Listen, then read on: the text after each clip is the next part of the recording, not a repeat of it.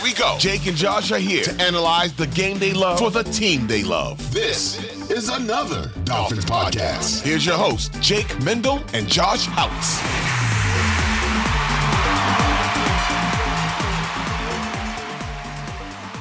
Thank you for tuning in to another edition of another Dolphins podcast. Joshua Houtz is out of the office today, but we have a Week 14 recap to get to. So joining me today to discuss Miami Dolphins 28-27 loss to the Tennessee Titans, founder of Fin Depth. You can find him on X at Dustin Godin 13. My friend Dustin, it's been a little while. I wish we had better circumstances to talk, but nonetheless, it's good to see you again.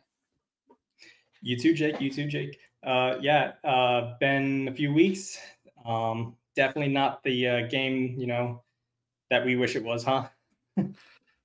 Something about the Tennessee Titans. I read a stat going into the fourth quarter of last night's game where the Miami Dolphins had not scored an offensive touchdown. It was the first time since 2021 that the Dolphins went 3 quarters without scoring a touchdown on offense. Can you guess who they played in that game? Well, reading the tea leaves here, I'm going to say the Titans. You nailed it. Absolutely nailed it. And it's so hard to not think back to that fateful day where you could just imagine the things that Brian Flores was saying to Tua on the sideline where the Dolphins got absolutely destroyed. Mm-hmm. Now, this game went totally different. It wasn't a scenario where the Dolphins came out of the gates and it was just ugly start to finish. Well, no, it was very ugly start to finish. But this game has us feeling very bitter for completely different reasons. That's absolutely right.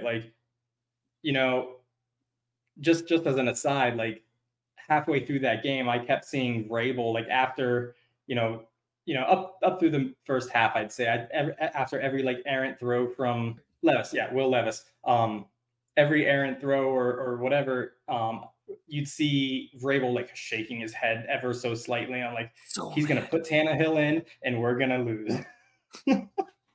Would you have felt better that way? Because, I mean, it's so funny. You look at the attempts on this Titans team. I think Derrick Henry has thrown 2 pass attempts this year, and he has a touchdown. And then Ryan Tannehill's thrown he's right there with Will Levis in pass attempts, but Tannehill has only 2 touchdowns compared to Levis having 8. So, I mean, would that have made you feel better if Tannehill came in?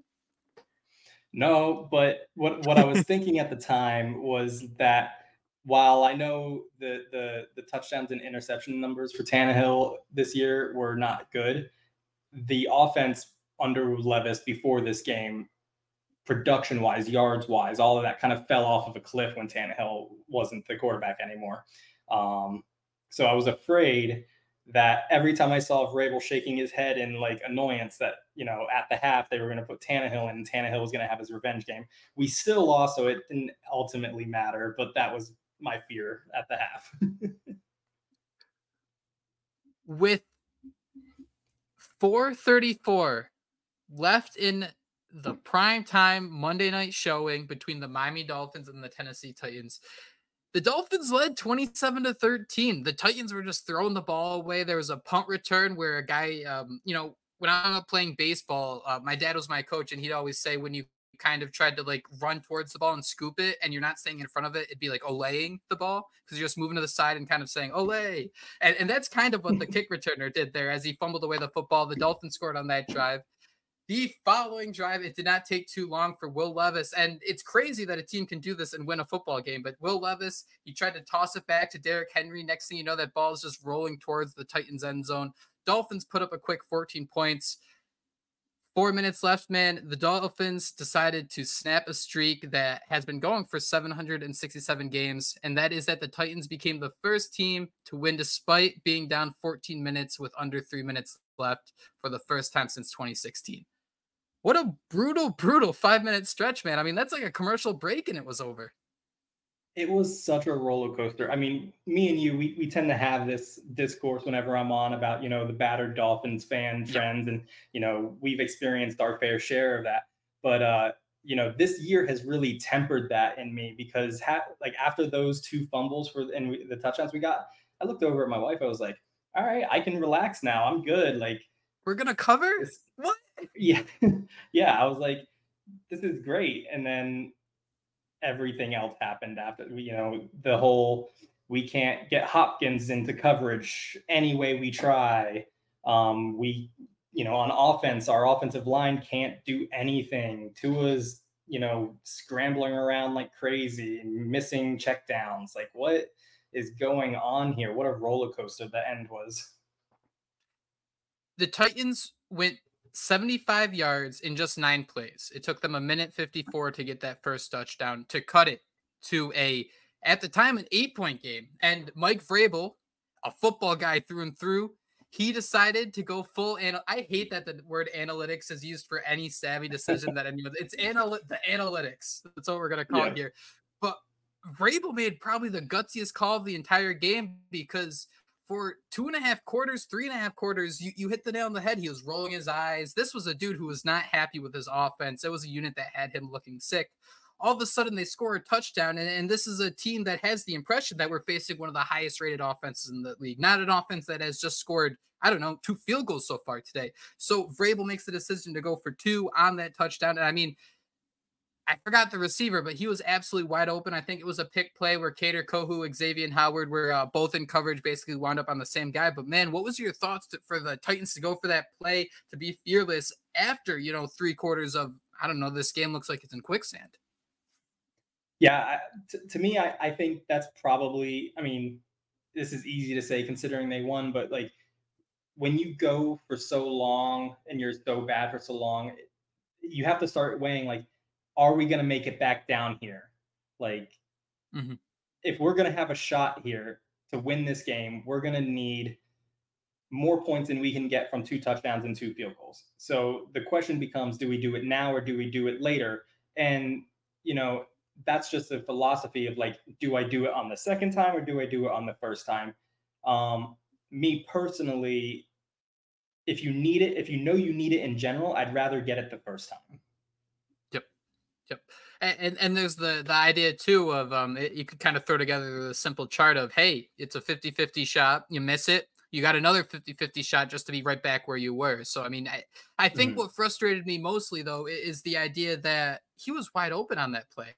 I mean, we spent all this year talking about how Vic Fangio, this defense, everything was coming together. Was this a scenario where you can kind of, at least for Miami's defense, chalk it up to they just didn't have any answers? I mean, it seemed like every single play, Bradley Chubb was half a second away from getting a sack. It seemed like every single play, there was just enough time for Will Levis to find that open receiver. DeAndre Hopkins made some absolutely awesome plays, but we also saw some issues in the secondary where there's some communication breakdowns. Chigo Konku had a couple big plays. The Titans were able to move the ball just by pitching it to the outside. You could see that once the Titans were going to do something that, I don't know, once they were going to do what Ask Madden, I will say, wasn't expecting them to do. I don't know, we're going to do a pitch on 3rd and 5 to get you a little off guard. The Dolphins had no answer for any of those things. Was it something that's going to be a concern moving forward, or is this just kind of a one-stop trick where you had so many injuries, so many things at play where you got to give them a little leeway for once?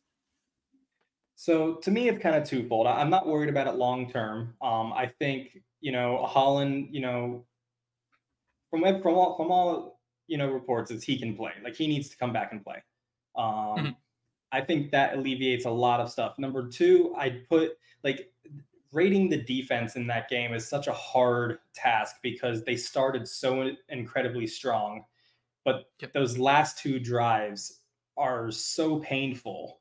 Just putting, like, literally everything they wanted to do, they could. Like, we didn't stop them at all in that point. And it was just like, what happened, you guys? Like, one, Hopkins, I would have probably had, I know we don't do it much, but I probably would have had Ramsey start shadowing Hopkins just to get them out of their groove a little bit. Like, yes, you haven't practiced it and you don't do it much on film, but that is a double-edged sword because they haven't seen you do it much on film, and it's going to throw them out of their element too. So I mean, there's also, we didn't get as much sack production as really I think most people expected in the game. I know there was a lot of close calls, but the Titans are like a bottom 5 team in sacks or like in getting sacked. and we got one. And that's a pretty big disappointment too. But it's tough because, again, that first half and even a little bit into the third quarter was like the defense was not the problem for that period of time. Um, Will Levis but was yeah, getting hit hard too. I was actually getting to the point where I was yeah, wondering, when is he going to quit? When is he going to start to flinch? Because it seemed like every other play was Bradley Chubb or Andrew Van Ginkel landing on him, and that just never seemed to come. And yep. the final 50-second stretch here, I don't know what really disappointed me more. I mean, you have a Dolphins offense that went Raheem Mostert 3-yard run, Raheem Mostert 1-yard run, Tua running like a sack of potatoes for 3 yards, and then a holding would have brought that back. Otherwise, I would have loved to have a conversation about maybe going for it on 4th and 1 and just letting the offense Mm-hmm. finish it. But the offense couldn't do that. The offense looked so helpless. And then the Titans, 4 plays, 64 yards in just 26 seconds. So considering the Yep. Dolphins wasted a whopping 25 seconds to go 9 yards, the Titans go 64 plays in 26 seconds. Which one of those two are more surprising, shocking, startling, disturbing, sickening? I'm running out of adjectives here, but which one of those really caught you off guard? Yeah, to me, the one that caught me off guard was more the Dolphins offense not being able to look like a functional entity. Um, Yep. I think we've seen, throughout the season, the defense has at times had issues where, maybe their spacing between, players wasn't correct. We also have, we're missing Baker, we're missing Holland, we were missing Elliott at that point. Like, there's a lot of miscommunication probably happening on the defense, at that point in the game. But the offense, like Austin Jackson looking like retro Austin Jackson after getting paid is like, that is something to monitor. Like he had finally started to earn some of my trust this year with a string of good performances, but then we pay him and then immediately goes back to maybe one of his worst performances in the last 2 years. That's a little bit concerning going forward. Hopefully it's just one bad game. Eichenberg, you know, switching him from guard to center mid game, that's got to suck. I'm not an Eichenberg fan either, but I'm not that angry at him considering.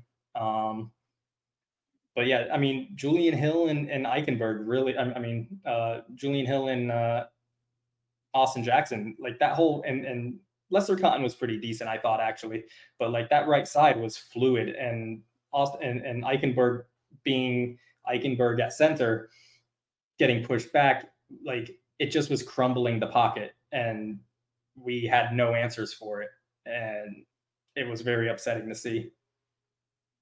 I think that's the one reason why I want to ask the question of, is this the same old Dolphins? The players are much better. The coaching is much better.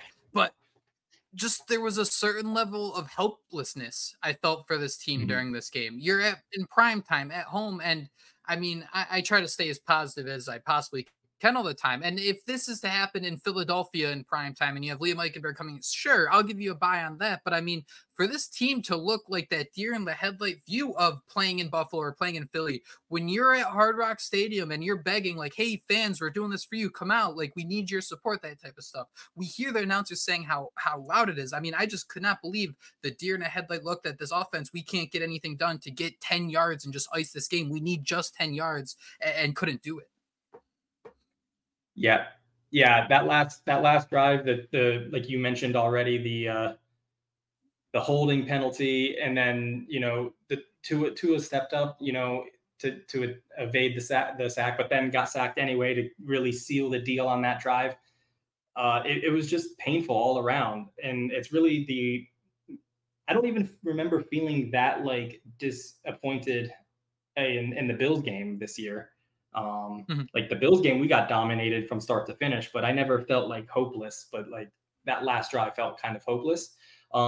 Going forward, though, I don't feel like that will be my feelings going forward. Like going into the next game, I don't think we're going to spiral against the Jets or anything like that.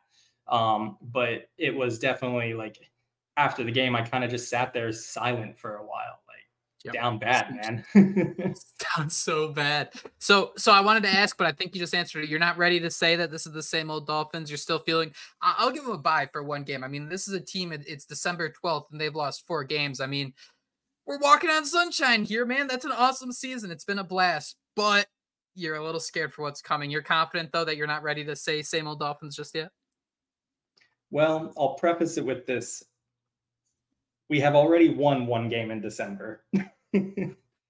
Perfect. I like it. Let's stop there for a quick second, take a quick commercial break. On the other side, I want to ask you, is the Dolphins offense broken? So stay tuned. When I go through this stat sheet from Miami's Monday night loss to the Tennessee Titans, there's one thing that sticks out to me beyond everything else. And when you consider injuries, that's a part of it. But I mean, looking at this Miami Dolphins offense and how they were distributing the football, we heard so much about how Tua is this ice cold killer. He's this blackjack dealer, can get the ball to a lot of different guys.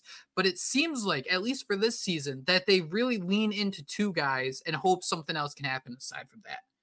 Tyreek Hill was dealing with an ankle injury, and so most people expected he might not be out there dealing with or getting his usual 12 targets, 10 receptions. But you have Jalen Waddle leading the team with 6 receptions, 79 yards. You want more. You want more than that.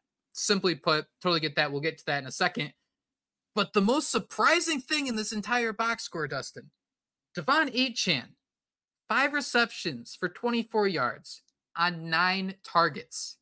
That is one of the most warped looking things. It looks like you got that tie-dye t-shirt from the Boys and Girls Camp that's gone through the laundry 17 times. One arm's like super flexed out. What does this box score tell you about what this Dolphins offense is trying to do? Not much, honestly, because like what points did our offense really put up is a question that I think is valid. But you know, I think I've said it on here a few weeks back that from a schematic standpoint, we're putting a little bit too much in the effort in the Tyreek 2K effort. I think it's affected our game planning. You know, if Tyreek were to go out, and I think we saw that. I think we didn't just like slot Waddle into the Tyreek role. We kept him in this like sort of clear out kind of role where, you know, he isn't always the number 1 read still. And I mean, look no further than what happened when Tyreek went out, and guess who came alive? It wasn't Waddle, it was Cedric. Yep. Like, and don't get me wrong, I was a fan of signing Cedric, but the dude sat on the bench for, you know, a year and a half. Like, Waddle should be your focus at that point. Like, the packages, like maybe the other thing is that Tennessee was doing double brackets on, you know, even when Tyreek was in, they were basically trying to double Hill and Waddle, and then, you know, doing a lot of stuff with that. But, you know, there's just been a concern that there's too much emphasis on the connection between Tua and Tyreek, and they need to get back to a bit more of a distribution, like progression, instead of there's a little bit too much gamesmanship in the route combos happening, I would say. Like, when like if I was to go up to Miami's offense, and I'm simplifying this way too much, and was just to tell them, go run a football play, how long do you think it would take them? Just because when we want to even bring this into like the Tyreek MVP discussion, this offense relies so much on just him being out there. And there's just so much like thought put into how a defense reacts, even just from him motioning across the field, even if he's not going to be targeted, even if Tua isn't even looking his way, the way he's just motioned across the field. So, I mean, I feel like this Dolphins offense going back to last year, just the inability to kind of just go run a play. I mean, the offensive line was struggling. We spoke about how Liam Eichenberg was kind of getting pushed back a little bit. Why not try moving the pocket a little bit? I mean, we heard Mike Vrabel at the end of the first quarter saying, we're going to force him to throw outside the numbers. He's done it a couple of times, but we like where we're at with that. I mean, there was no surprise what they're trying to do. We saw some instances where they kind of were able to sneak Waddle out underneath and get him to push up field for 10 yards and scenarios like that. But I mean, it just felt like that the Dolphins were trying to find such a complex answer for what could have been a simple question. I don't want to make it sound easier than it is, but it did feel like that at times. No, absolutely. I mean, I don't know if you caught it, but when one of those sideline reporters, they spoke with McDaniel, and one of the things he said is that he's trying to be more creative in the absence of Hill. Like, I get it.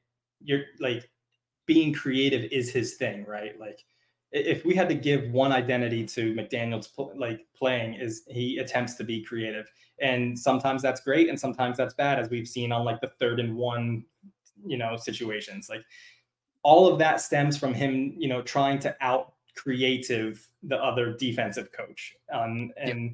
I think you're right. I think in that moment, we just needed to get back to, a situation. Hey, we're down. We can't rely on some of these creative things that we've been doing. We need to just be able to run some things that everybody can, we got to start improvising. We got to start, and when you start improvising, it needs to be a little bit closer to that, backyard football than it is, the greatest show on surf type stuff. Just go play ball. Just go out in the backyard and Yeah. play ball. And again, I don't want to sound like a meathead, but I mean, this was such a frustrating loss, and I sat here all day working. And Dustin, I never really pinpointed our age difference here, but any SpongeBob references in your? Can you relate to SpongeBob any bit here? If I was to make a reference, Not really.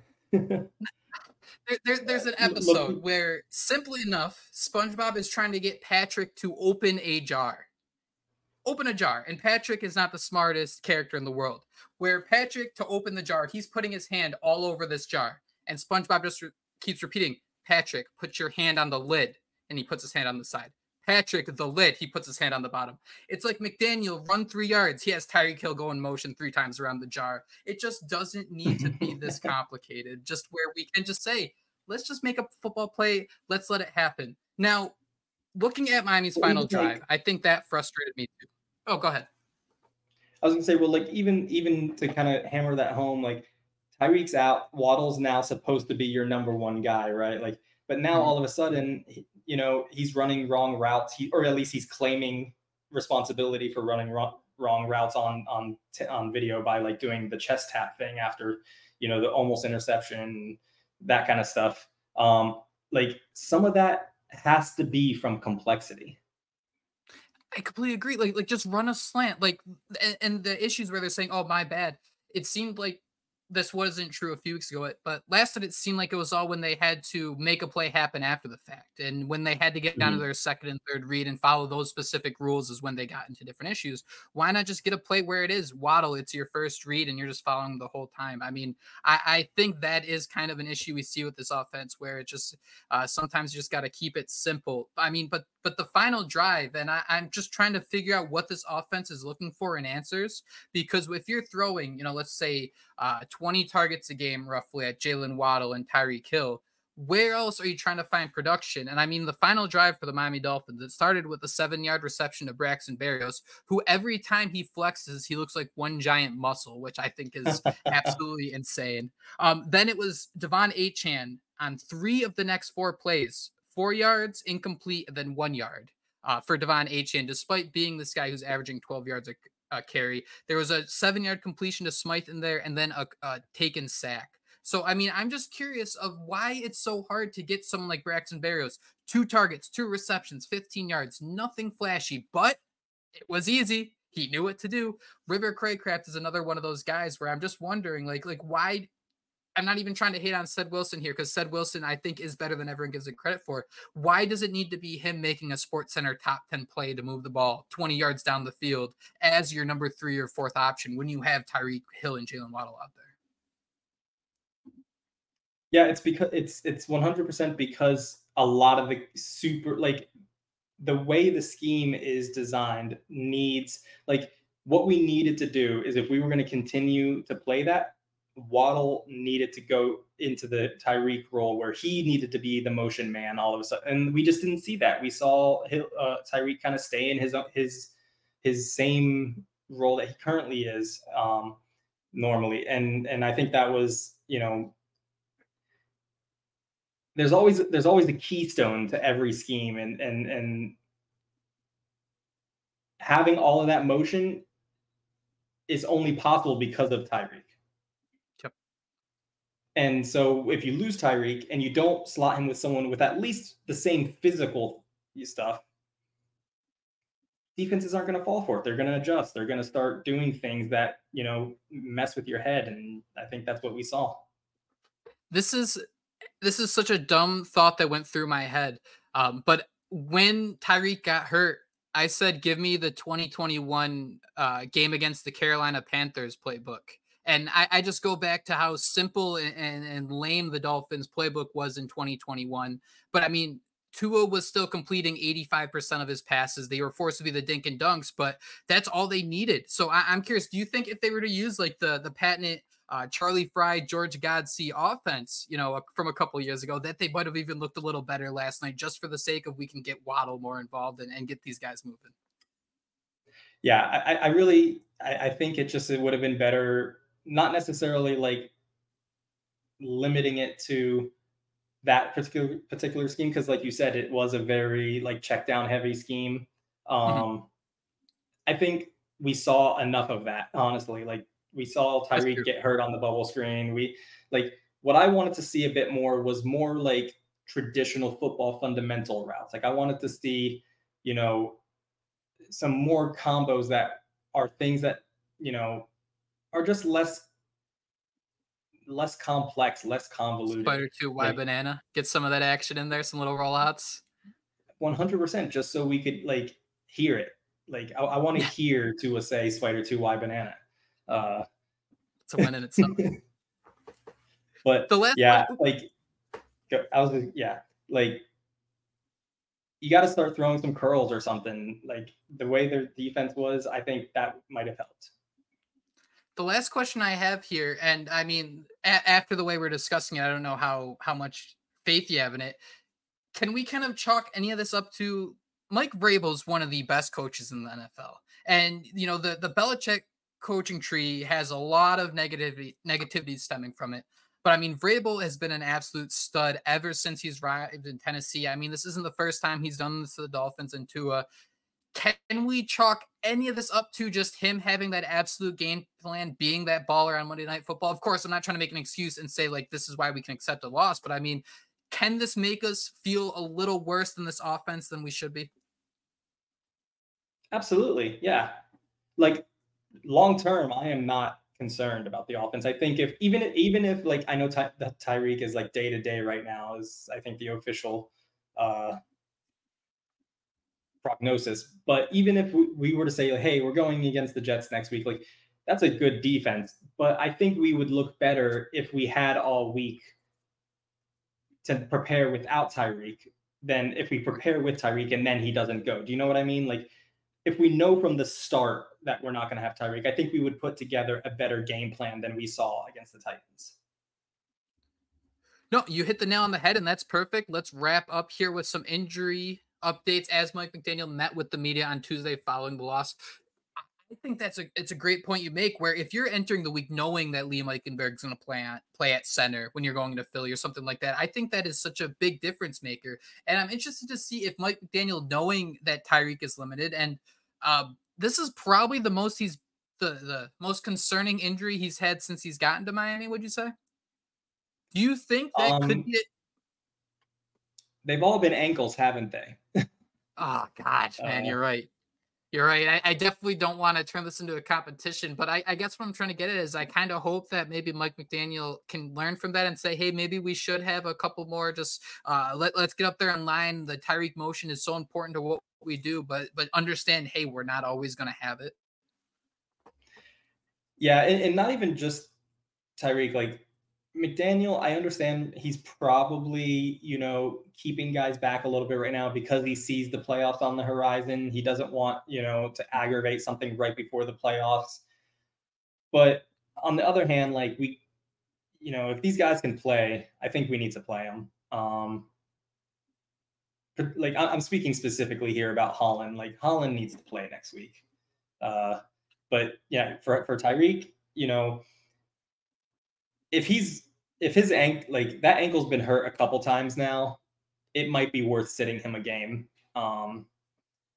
and putting together a less finesse game plan would be the best way to put it, and kind of get back to some more fundamental type stuff and just executing. Um, we'll see. I mean, I'd even be cool with if they entered the week knowing, Tyreek, you're playing 40% of the plays, and we're going to enter the week and kind of build the playbook around that. Where if you can't be 100%, I mean, I don't want to sound too dramatic. I mean, Tyreek means so much that he is such a huge part of the salary cap. He's paid as a top 5, not only wide receiver, but as a top 5 player in the NFL. And I mean, I'm not trying to knock anyone else on the team, but you pay someone that much, you're going to get as much value as you can out of them. That's why McDaniel, every Yeah. time he has to, he's saying, where's Tyreek? Where's Tyreek? Because, hey, man, you're making all this money, dude. We need you out there, even if you're not going to be the guy involved in the play. Your motion, just seeing you out there has such an impact. And McDaniel's done so much to squeeze the most out of that. So it'll be interesting to see how McDaniel kind of approaches that mindset moving forward. When you have a game against a team like the Jets, great pass defense, but you know what you can do if you just limit the mistakes you make and overcome situations like that. But dude, what was it like watching this first quarter? What was it? Second play, Jalen Waddle's injured on a 16-yard reception. Fourth play, Raheem Mostert limps off on a 4-yard reception. Sixth play, and this is absolutely awful. Connor Williams was injured on a Durham Smythe 9-yard reception. Mike McDaniel came out today and said it's a torn ACL and he's done for the year. So, I mean, God, man, this game was brutal from the absolute start. There was no joy to be found anyway. And before the Waddle too, we had X go out for a little bit as well. And like the first play of the game, it was, oh my God. Yeah, it was like there was like I was in New Orleans for this game, so I was like, is this voodoo? Like, oh my God, what's going on here? It was scary, man. I was like, are we gonna lose our whole team here? And it just continued to get worse. We've been kind of talking about it throughout. Tyreek Hill, he suffered an injury on a 6-yard loss. It was a horse collar tackle that was not called. People have been using the term hip drop, and I kind of want to get your thoughts about that because horse collar tackles, they're already a 15-yard penalty. We know what they can do to someone's body. But I think there's a line somewhere, and calling a tackle a hip drop when it's really like, oh God, I'm not strong enough to bring this person down. I'm going to use my entire body weight to drag them down. What are your thoughts on that? Do you think that's something that should be? I mean, we've seen people get injured by it, and I understand that it can cause injuries, but I think there's a line somewhere where, man, it's just really tough to kind of prevent injuries in football. So, I mean, I think both are true. I think it was a hip drop and a horse collar. Yeah, for sure. For sure, it was both. You can hip drop by wrapping up around his waist. Like, that's a good point. So the fact that they didn't call the penalty was disappointing. And then the other penalty where, to me, when Xavier was in coverage and he was like jumping to get the ball, and then Hopkins basically like threw him to the ground as he was jumping in front of him.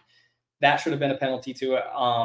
I, in almost every game, try to say not put the refs decided the game, and I don't feel they did in this game. I think we didn't play well enough to win this game. Oh, yeah.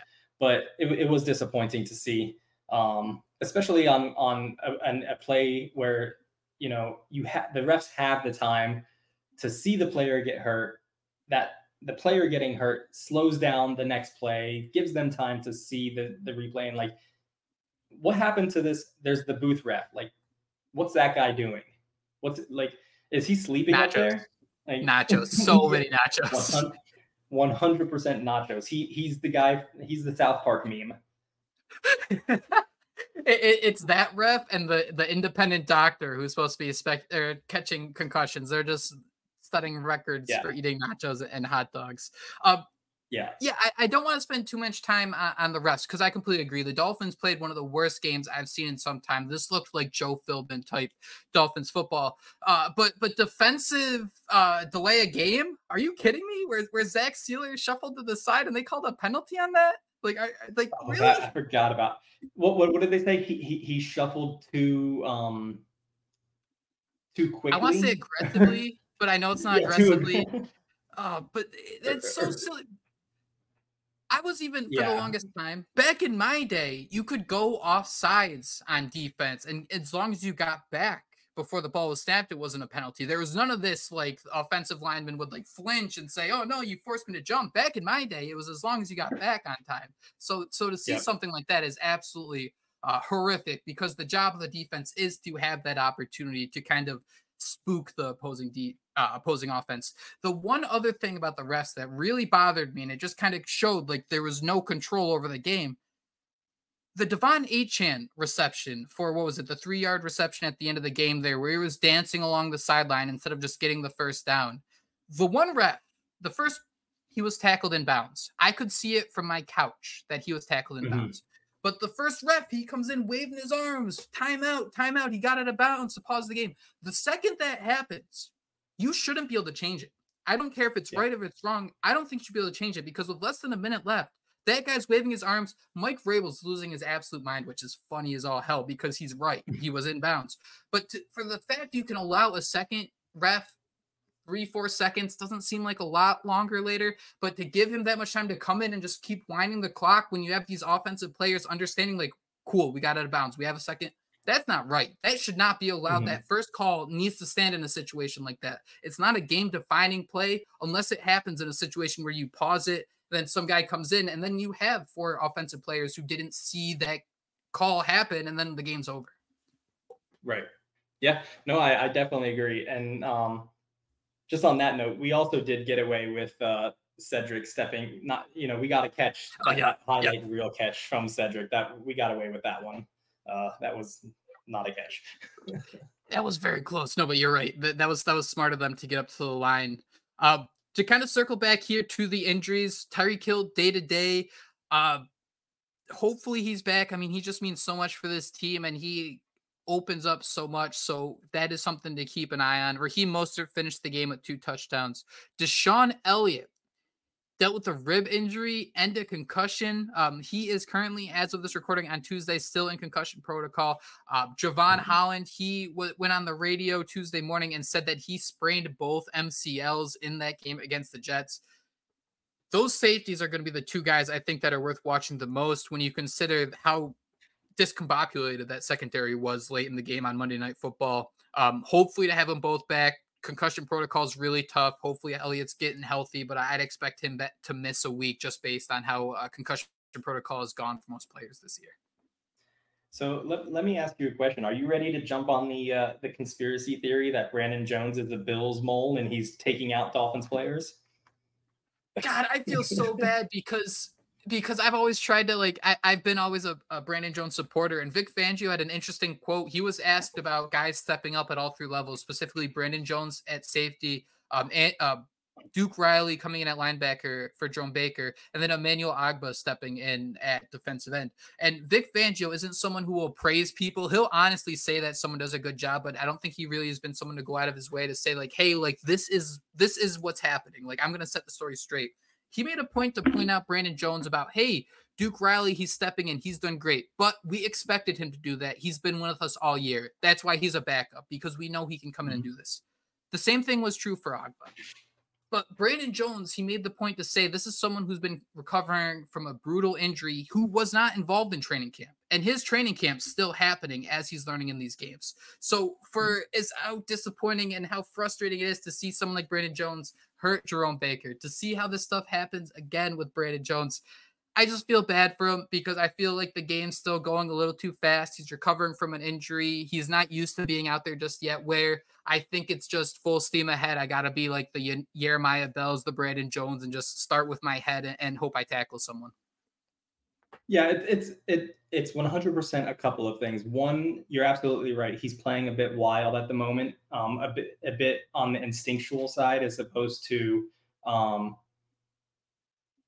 schematically instinctual. But then there's also the fact just that Brandon Jones as a fit for the scheme is a little bit of it can work, but it's not an ideal fit for him. And so he's not only learning on the job because of the training camp thing, he's also learning a scheme that isn't the best for him. And so he's kind of, I think, relying on a bit of just aggressive, instinctual stuff going on.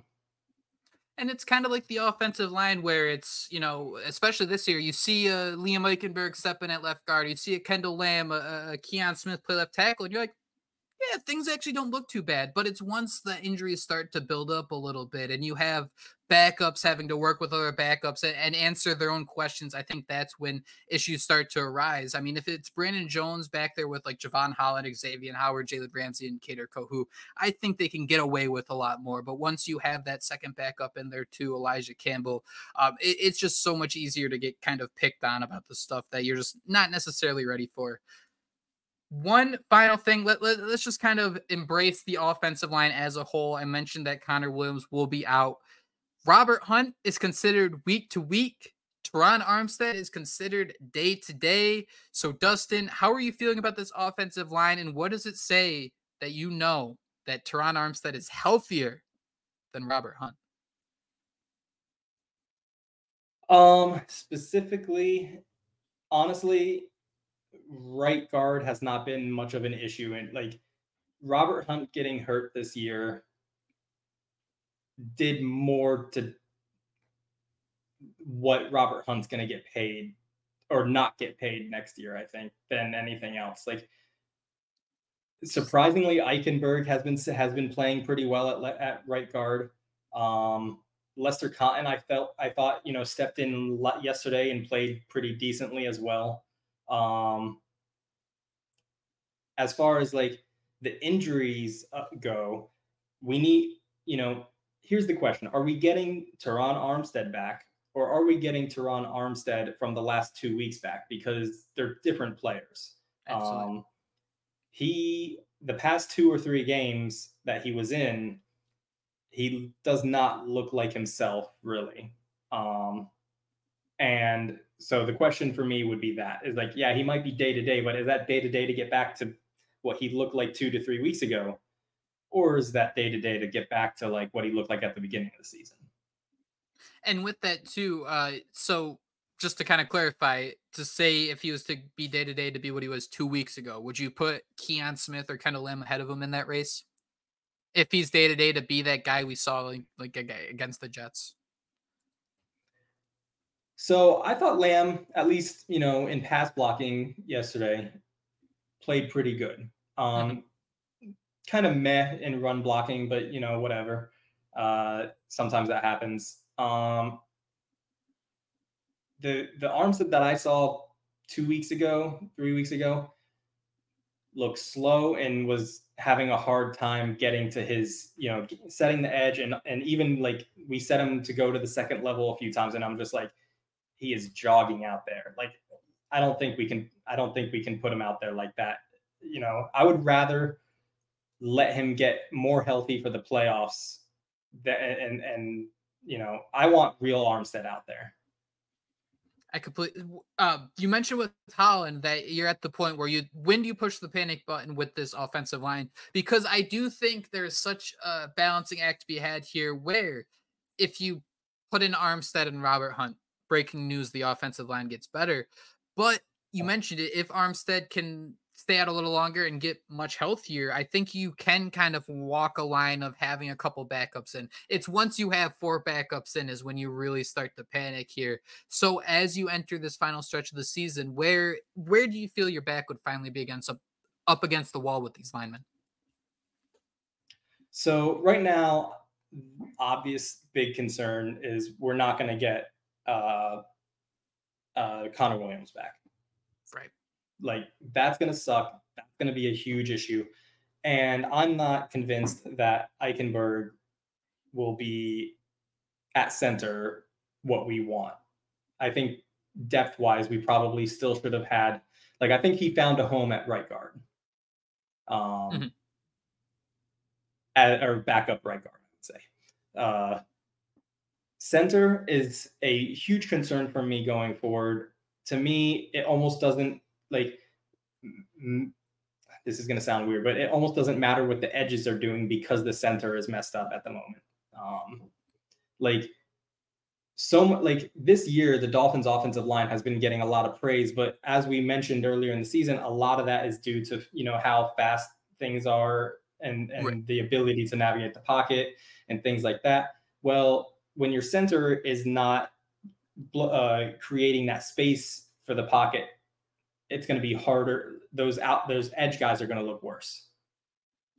Their sack numbers are going to go up. Their pressure numbers are going to go up. And I think we're going to see that. I think we saw it a bit with Jackson's numbers last night. Jackson was also getting bullied all night long, but like he was on ice skates a lot.